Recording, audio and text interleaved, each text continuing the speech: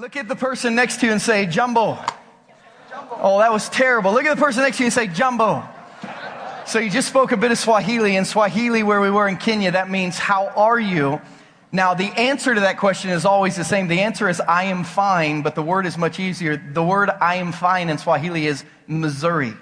Believe it or not, they kept saying to me, I knew Jumbo. I was like, Jumbo, Jumbo. They all say Missouri. And I was like, yes. Hey, how did you know? But that means, so look at someone and say, Missouri. M-Z-U-R-I, Missouri. So look at someone and say, Jumbo. Now answer in Missouri. So you know a little bit of Swahili now. We are so glad to be back from Kenya. We actually got home about 7 o'clock last night. We landed at 5:30 and got to our houses, most of us, by the time we collected our bags, with some whose bags did not make it all the way from Chicago. But we just had an incredible time. We've brought a few pictures back for you this morning. We'll spend more time next week when we can actually put everything together and have 24 hours to put things together. But we had a group that landed over there and just worked their tails off. I think we had a picture the first day we were there, and then the last day we were there, we're all kind of sunburnt because we were up in the mountains on the equator. Just had a great time. We did some sports clinics over there. We did a soccer clinics in one of the orphanages that we worked out. We did a basketball clinic for some of the kids. They'd had basketball uniforms donated but knew nothing about basketball, so we took a half day and taught basketball. We did volleyball. The Kenyan women's team has been the African continent champ for the last few years, so they were really good at volleyball. But we did a volleyball clinic over there one afternoon. We spent time in 6 different orphanages with more than 300 different orphans, teaching them Bible stories, playing games with them. A lot of the little ones we just kind of held and hung out with. In a lot of the villages, say the word Mzungu. So we would come and they would call us all Mzungu, Mzungu, Mzungu. And I said, what does that mean? And they said, that means white man.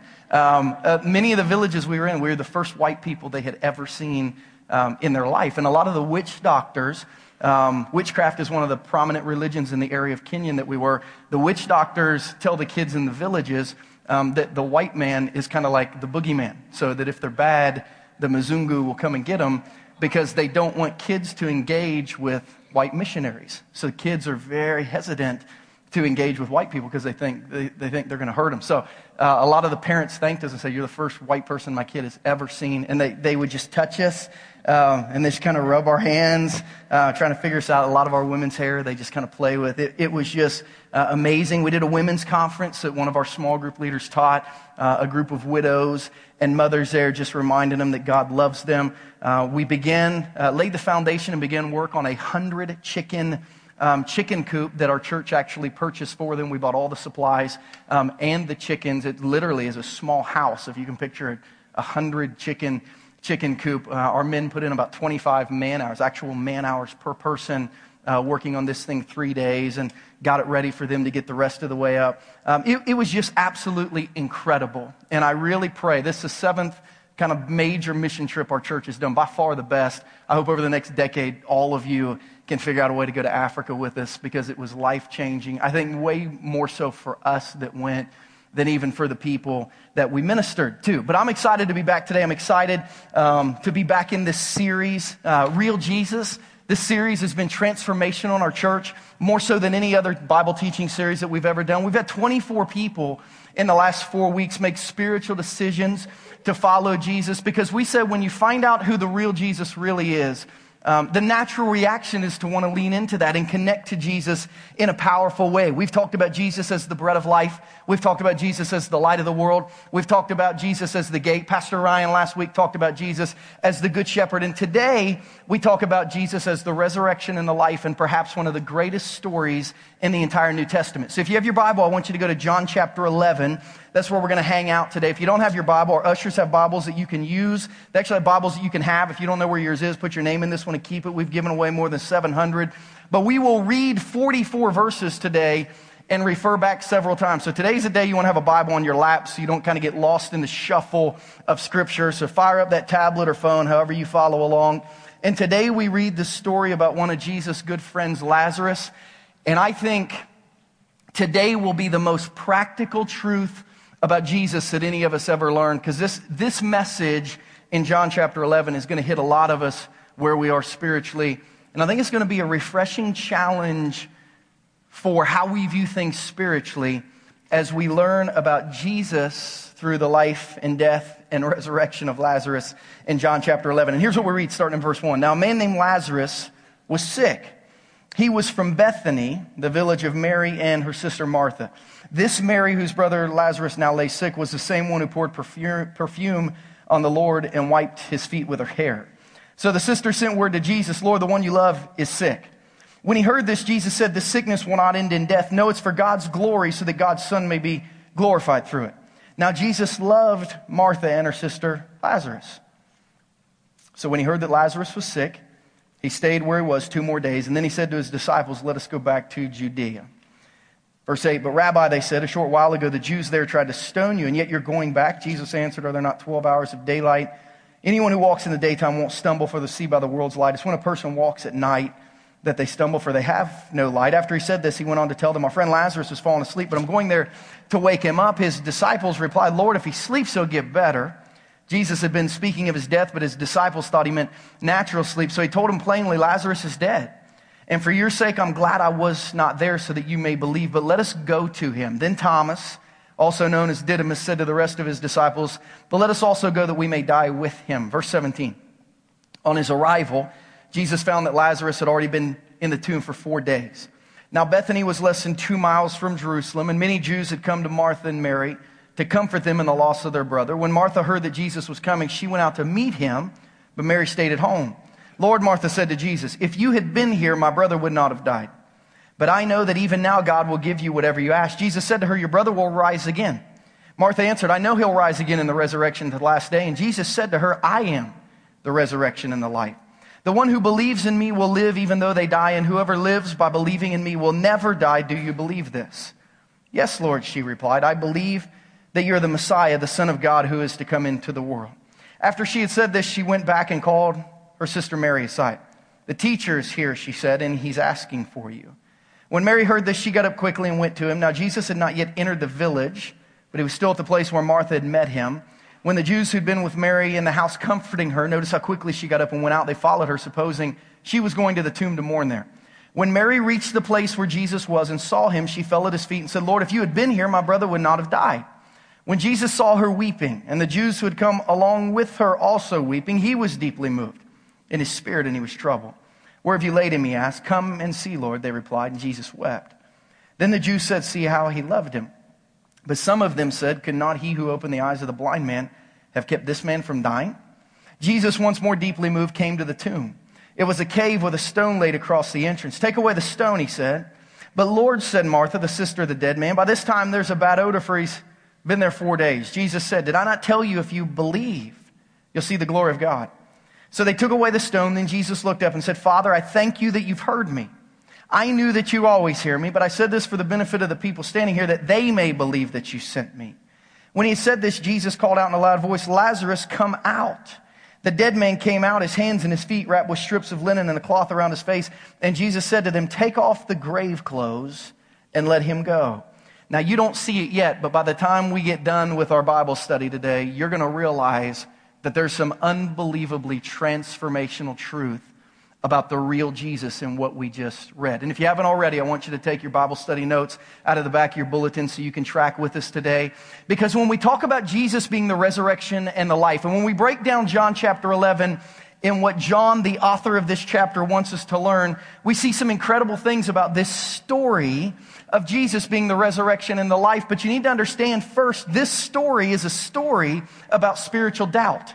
I mean, this is the theme of John chapter 11, verses 1 through 43. It's spiritual doubt. It's a questioning of Jesus. It's a questioning of his power. It's a questioning of his heart. It's a questioning of his concern. It's a questioning of his timing. It's a questioning of his supernatural ability. This story is a story about doubt.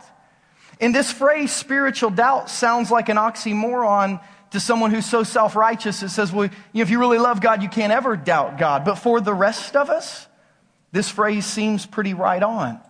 And especially to the people in this narrative, this phrase, spiritual doubt, summarized what was going on here. The people in John chapter 11 expressed a mixture of belief and disappointment at Jesus at the very same time. These were people who loved Jesus. These were people who believed in Jesus. These were people who had experienced Jesus do some transformational things in the lives of other people. But in this scenario, they're kind of disappointed that he didn't show up, and they doubted why. I want you to look at John 11:21, and we'll actually look at 3 different verses because 3 different groups of people, every major personality in the story, Martha, Mary, and the people that were there, had this belief mixed with doubt about Jesus. In verse 21, when Martha finally came, Lord, she said to Jesus, if you'd been here, my brother would not have died. She didn't say hi. She didn't say thanks for coming.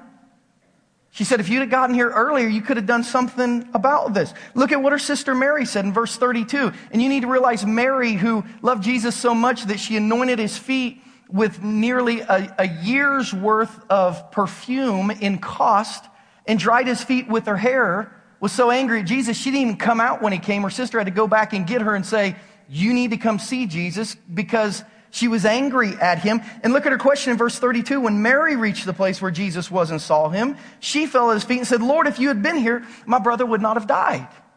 In verse 37, the Jews who were there with them watching said to one another, could not he who opened the eyes of the blind man have kept this man from dying? In John chapter 9, they'd seen Jesus help someone who was blind, and then they'd seen him abandon his friend.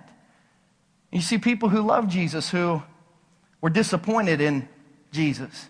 You see people who love Jesus who were beginning to wonder if Jesus had any supernatural ability left in his bag of tricks. And they'd experienced Jesus moving in the lives of others, but when it came to them, he had let them down. And I don't know if you've ever been at a place where you profess to believe in God's goodness, yet the scenario was one where he appeared to be absent. And you had a mixture of, man, I believe deeply in God, but not quite sure where he was on this one. Have you ever been with a friend or a sibling or a parent or a child at a divorce proceeding that's going final, and put your arm around them and told them it's going to be okay because you're praying for them, when wondering why God didn't show up to kind of keep it from happening in the first place? You had a mixture of belief that God's going to do something with an absence of him doing anything.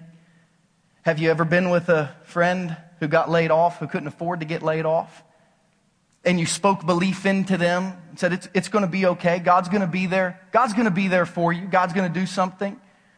When the reality of the situation was that God appeared to be absent. Have you ever helped somebody pack up their house after it's been foreclosed on, so they could move to another apartment or home, or so they could just get their stuff out before it was repossessed?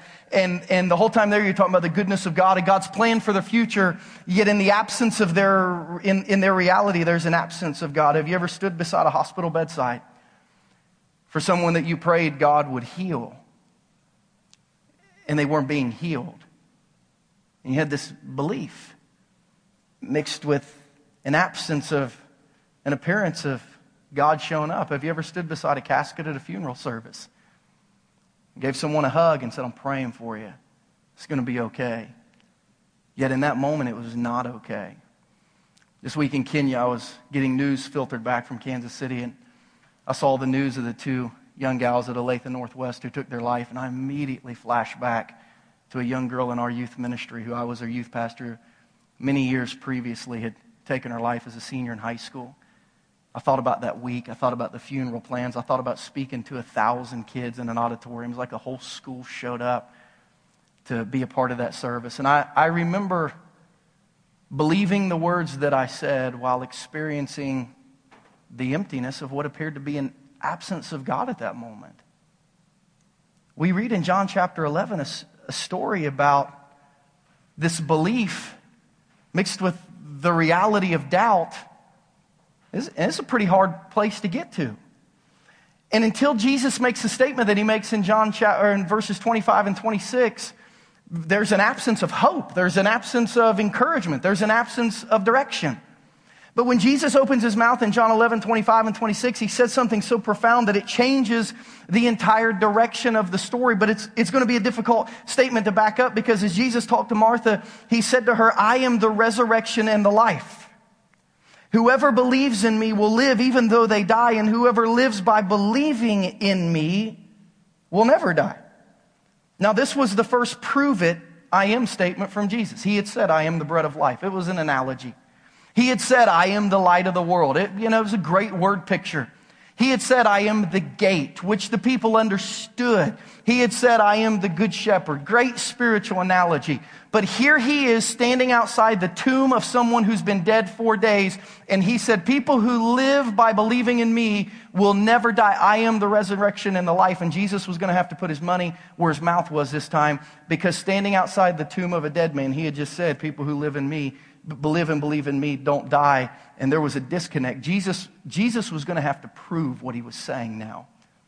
And this was a story about where people were doubting. They believed, but it didn't appear like God was working in this scenario. So this story becomes about a belief that changes your outlook on life. Because something in this story has to change. It's either the reality of the story or it's our outlook on Jesus' promises. It's our outlook on what Jesus can do for us in life. So this is a story, if you read between the lines, that's all about affecting our belief in Jesus for the things in our life that we need Jesus to do for us. And it was critical at this time in Jesus' ministry to prove to his followers that he had power over death. Why? Because in a few days, he was going to be dead. But he wouldn't stay dead.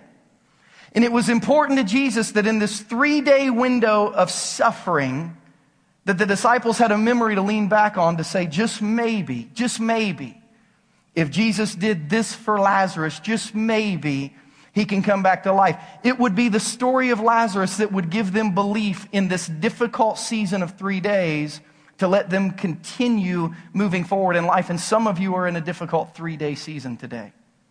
But it's not been 3 days. It's been 3 weeks. It's been 3 months. It's been 3 years. Some of you are in a season right now where Jesus feels dead to you. Some of you are in a season where every time you pray, none of those prayers seem to be answered, and you feel like you're praying to a guy who is still in the tomb. Some of you are going through a season right now where God feels very absent in your awareness.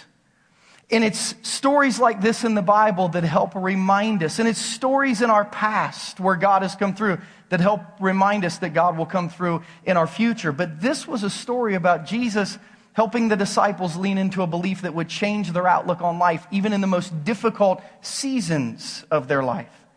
And if you're in a difficult season of your life today, Jesus wants you to lean into a belief in him. Look at verses 14 and 15 of John chapter 11. Because 3 times in this chapter, Jesus said, all this is happening because I want people to believe differently. In verse 14, he told them plainly, Lazarus is dead. And for your sake, I'm glad I was not there. Why? So you might believe. Underline those words. Jesus says something's going to happen so radical in John chapter 11 that you're going to believe differently, and it's going to change your outlook on life. Look at verse 42. Similar thought. Jesus is praying. He's saying, God, I want you to help me. I know you're going to help me. And Jesus said in verse 42, I know that you always hear me. But I said this for the benefit of the people standing here, that they may believe that you sent me. Underline, that they may believe. Jesus said all of this is happening so people will really lean into and believe in me. Look at verse 26. Jesus even followed his statement with this question. Whoever lives by believing in me will never die. Do you believe this? This is a story about belief that has the ability to change the outlook of your life. And even John, in writing his gospel, his book about Jesus, in John 20:31, said all these stories in the life of Jesus are written so that you may believe. Like the things in the Bible about Jesus are written so that you might believe that Jesus is the Messiah, the Son of God, and that by believing, you might have life in his name. So the question we have to ask today is, do you really believe in Jesus and all his promises for your life? And I think we have 2 answers to that question, those of us who have maybe been around Christianity for a while. Do you really believe in Jesus and all his promises for your life? I think we would kind of say yes and no, or yes and maybe, or hope so. Or we might be honest enough to say, it's hard because my belief is mixed with doubts. Guess what? Mine too. My belief is mixed with doubt too. Why? Because I'm human. And I've experienced in humanity at times an absence of what I want God to do And sometimes it makes me doubt. But this is where we remember, number 3, that this story is about spiritual life. And this story is about eternal life. And Jesus' presence in our life is first about spiritual life and eternal life before it's about this life. But we have to believe in a way that changes our outlook on the promises of Jesus and the hope of Christianity. Last December, we did something we don't often do at our church. We did an altar call at our church. We don't often do those because we're in a school. It's difficult. I look forward to one day having our church where people have more time and place to just spend some time in private prayer. But I got done preaching a sermon last December, and I did an altar call just for people who just needed a touch from God in their life. And one of my good buddies came down in the second service and stood right there. His name was Ricky Hicks. And Ricky and his wife, Tina, who's here today, I'm sure you remember Tina, literally stood right there. And I went down the stage, and I was praying with some people, and I got to Rick and Tina and said, "How can I pray for you?" And Rick looked at me, and he was crying. And he said, Pastor, I got cancer." He was crying, and Tina was crying. He'd just been diagnosed with cancer. And we prayed. I remember praying that day. And then later, he went to the doctor, and the prognosis was really good. It's got like just a few spots. It's not going to be a huge deal. Cancer's always dangerous. We're going to be able to get this, and everything's going to be okay. I remember praying in the back with our prayer team and really claiming that this was going to be okay. We anointed him with oil, and everything was going to be okay. And then in January, Rick started treatment. And one day he had a blockage in one of his kidneys during treatment. RJ called me. I remember his son called me and said, "Hey, Dad's in the hospital. I need you to go pray." So I ran over to Lee Summit Medical Center. Got over to Lee Summit Medical Center. And when I went in Rick's room, he was already out of his bed. They were getting ready to discharge him. And he was sitting on the couch all by himself. And I walked in, and he was sitting there reading his Bible. And I'll never forget, I walked in, and he said, "Hey, Pastor." He's sitting there in his sweatpants, his slippers. Still looks like a big, strong man. He's reading his Bible. I said, "Hey, Rick, how you feeling?" And he told me what happened. He said, "Pastor, God has given me a verse. God has given me a word about this that I want to share with you." I said, "All right." And he opened his Bible to John chapter 11. And he took me to verse 4, and sitting there on that couch at Lee Summit Medical Center, he said, "Pastor, here's what God has told me about this cancer." And he read to me, "When he heard this, Jesus said, 'This sickness will not end in death. It's for God's glory, so that God's Son may be glorified through it.'" He said, "Pastor, God's spoken to me that this sickness is not going to end in death, but that God's going to use this to really show people how a godly man suffers through this stuff." I said, "Man, Rick, that's awesome." And we kind of held on to that verse. And 2 weeks later, the treatment just turned terribly south. And I remember being called back up to the hospital and walking into his room. And hospice had been called in to basically live the final days of Rick's life. Nothing could be done for him. And I remember being let down. Not as a pastor, but as a Christian. I remember being let down. I remember spending time praying with Tina and the boys. And I remember one day I got over to hospice care, and Rick could still talk a little bit. I was sitting with him alone in his room, and I was almost apologizing to Rick that God hadn't come through on what he said. I don't know how to phrase it other than that. Like we were talking about this moment when God breathed into him, John 11, verse 4, and now it's mid-February, it's less than a month later, and he's not going to make it. And I remember just kind of trying to say, "Man, I'm sorry this didn't happen like God told you it was going to happen."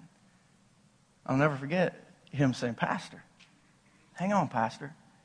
This sickness will not end in death. I'm either going to get healthy here or I'm going to get healthy in heaven, but I'm not going to die." And I remember this man with less than 100 hours to live reminding this Bible-teaching pastor that God's promises are about spiritual life and eternal life first. And so often, if God doesn't come through right now, we don't want God's spiritual blessings. We don't want God's eternal blessings. We want God's now blessings. And in this story, this is a story about people who were so focused on God's now blessings that they missed the spiritual and the eternal blessings of what Jesus was getting ready to do. But here's what you need to understand this morning. Here's what all of us need to understand.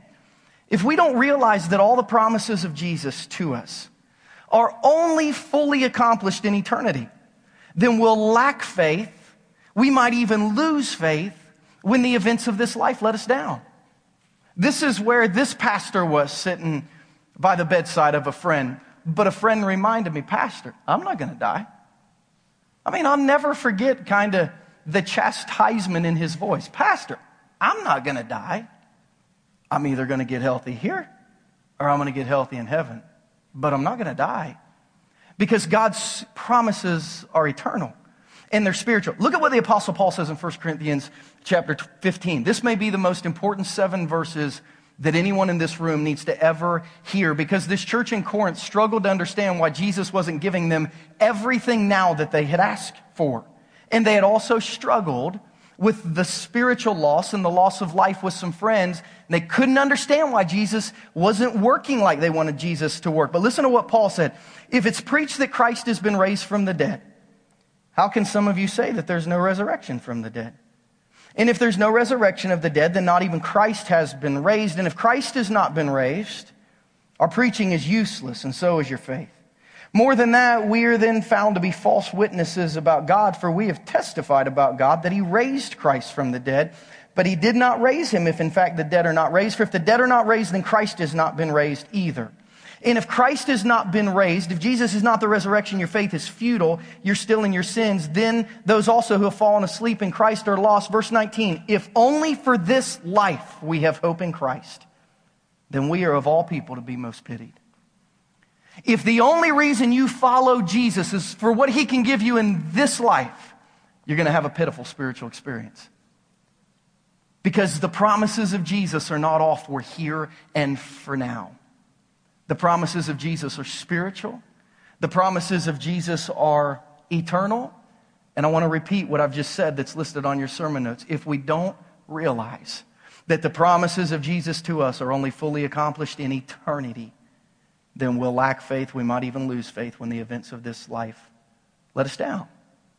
However, if we see Jesus as the resurrection and the life, it will change everything. This is what Martha and Mary were getting ready to experience. Look at verses 23 through 27.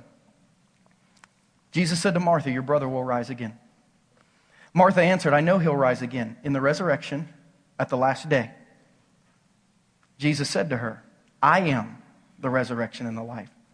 The one who believes in me will live even though they die, and whoever lives by believing in me will never die. Do you believe this? Yes, Lord, she replied.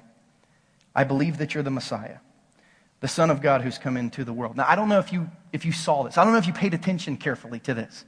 But verses 25 and 26 have to be the most confusing question that Jesus ever asked anybody. Because Jesus just asked Martha, listen, Martha, do you believe that people who believe in me will never die? And he asked her that question outside the tomb of her brother, who'd been dead for 4 days, who believed very much in Jesus. If you notice, Martha didn't answer his question. Do you believe that people who believe in me will never die?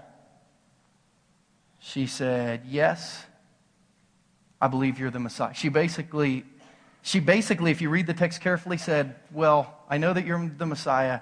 Hang on and let me get my sister. Like she does not answer the question. Because she's got such belief in the words of Jesus with such doubt over what's the reality of her life at the moment, that she's having trouble tying together the spiritual promises of God with the reality of her life. And it reminds me of one of my favorite verses in Scripture. In Mark chapter 9, we see Jesus and Peter, James, and John up on the Mount of Transfiguration where Jesus is glorified in all of his godliness. And then they come back down from the mountain, and there's a boy who's been possessed by a demon and a desperate father who needs Jesus' help. And he comes to Jesus and says, if you can do anything, help me. And Jesus' answer is, if? Question mark. If? And he said, what do you mean if? If you believe, all things are possible. And the dad gives one of my favorite lines in Scripture. In Mark 9:24, immediately the father exclaimed, I do believe. Help me overcome my unbelief. Do you believe? Kind of. Sort of. I want to. Yes and no all at the same time. I don't know. Jesus is like, do you believe my promises for you? And all of us have experienced enough bad life that we're like, sure. I don't know. I want to. I don't know. Yes and no. I don't know.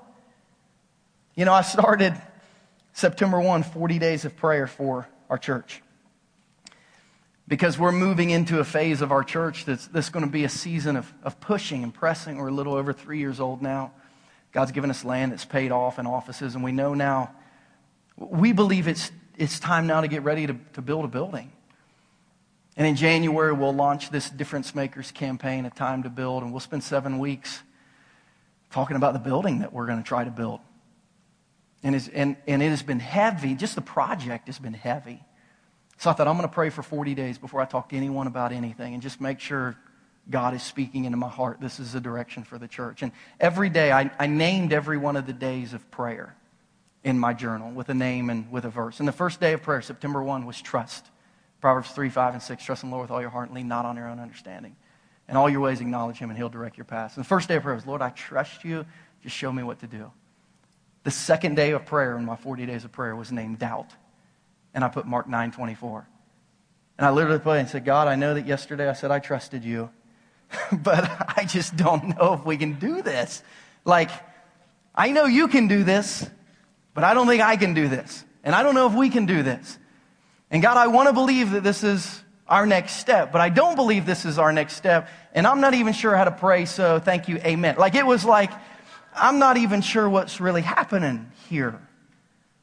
We will, just after spring break as a church, launch 40 days of prayer together as a congregation. And we're going to teach people for 6 weeks how to pray according to the Lord's Prayer. It's going to be awesome how to keep a prayer journal. But we need to realize when we pray, and we need to realize the things that we pray for are spiritually and eternally true and always true. But sometimes in the confusing nature of this world that's marked by sin and cursed by sin and death, things don't always happen. So we have to focus on the spiritual and we have to focus on the eternal. And look what Jesus does after He asks this crazy question. Look what Jesus does. Because He literally changes the timetable of when eternal life is.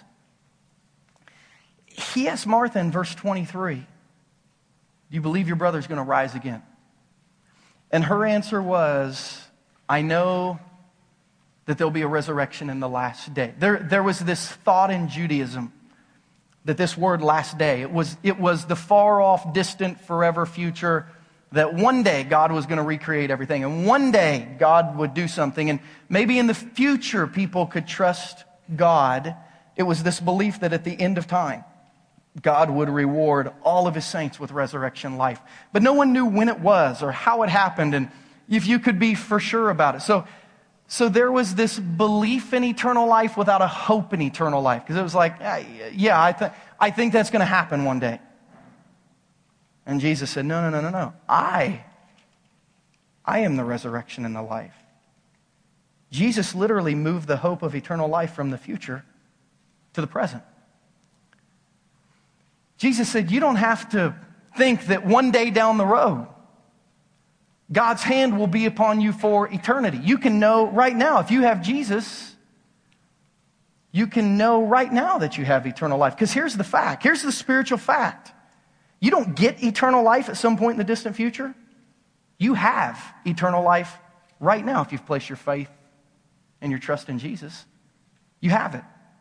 You are eternal. If you have placed your faith in Jesus, you are eternal, you are immortal, not later, now. That's why it's easy to go to Africa and trust God. Because I believe that I'm eternal right now. Now, this body will cease to exist on planet Earth. Everyone who came before me has, everyone who comes after me will. But I actually pre-recorded this sermon. The Tuesday before I left, I spoke into a sermon and preached this entire sermon. And I said on there, now the only reason they're going to use this is for God forbid our traveler's late or somehow we die over in Kenya. But you need to know, if I have physically died, I am spiritually alive because I have Jesus in my life. You see, if you have Jesus, you don't get eternal life. You have eternal life right now. And it's why the Apostle Paul said in 2 Corinthians 5:8 that we're confident, would really prefer to be away from the body. Paul said, I'd rather be dead so I could be with Jesus. We are confident, I say, would prefer to be away from the body to be at home with the Lord. In Ecclesiastes 3:11, God said, I've planted this thought of eternity in the hearts of men so they'll seek out Jesus. Solomon said he's made everything beautiful in his time, and he set eternity in the human heart. Yet no one can fathom what God has done from beginning to end. It's why we like Superman. We want to be like him. We want to be Men of Steel.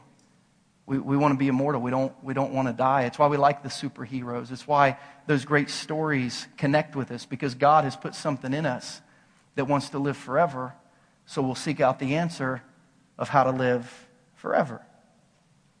So this morning we have to ask the question, do you have eternal life? Do you want eternal life? Do you want to exist and live in a place one day where every spiritual promise of God to you is ultimately and absolutely and fully accomplished? If the answer is yes, you have to say yes to Jesus. Because if you have Jesus, you have the resurrection and the life.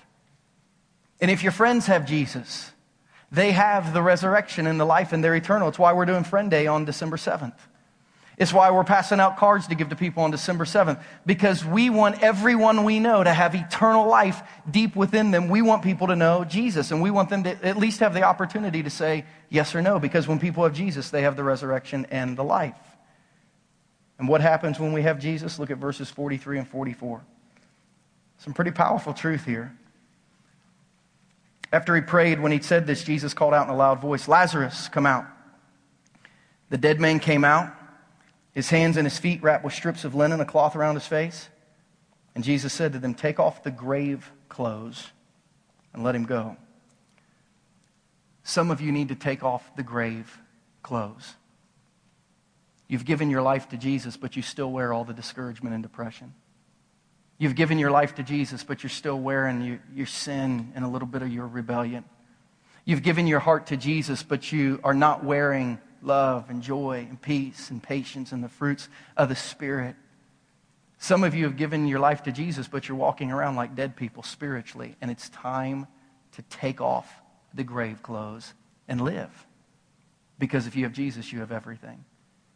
He is the resurrection and the life. Whoever believes in him will live. They'll really live their life. And they'll never die. Physically, that's going to happen. Spiritually, you have the ability to live forever with God where he is and where Jesus is, if you place your faith in Jesus. Have you done that today? If not, why not? And if you have, and you're still walking around in grave clothes, it's time to take off the old self and start walking with Jesus. Let's pray together.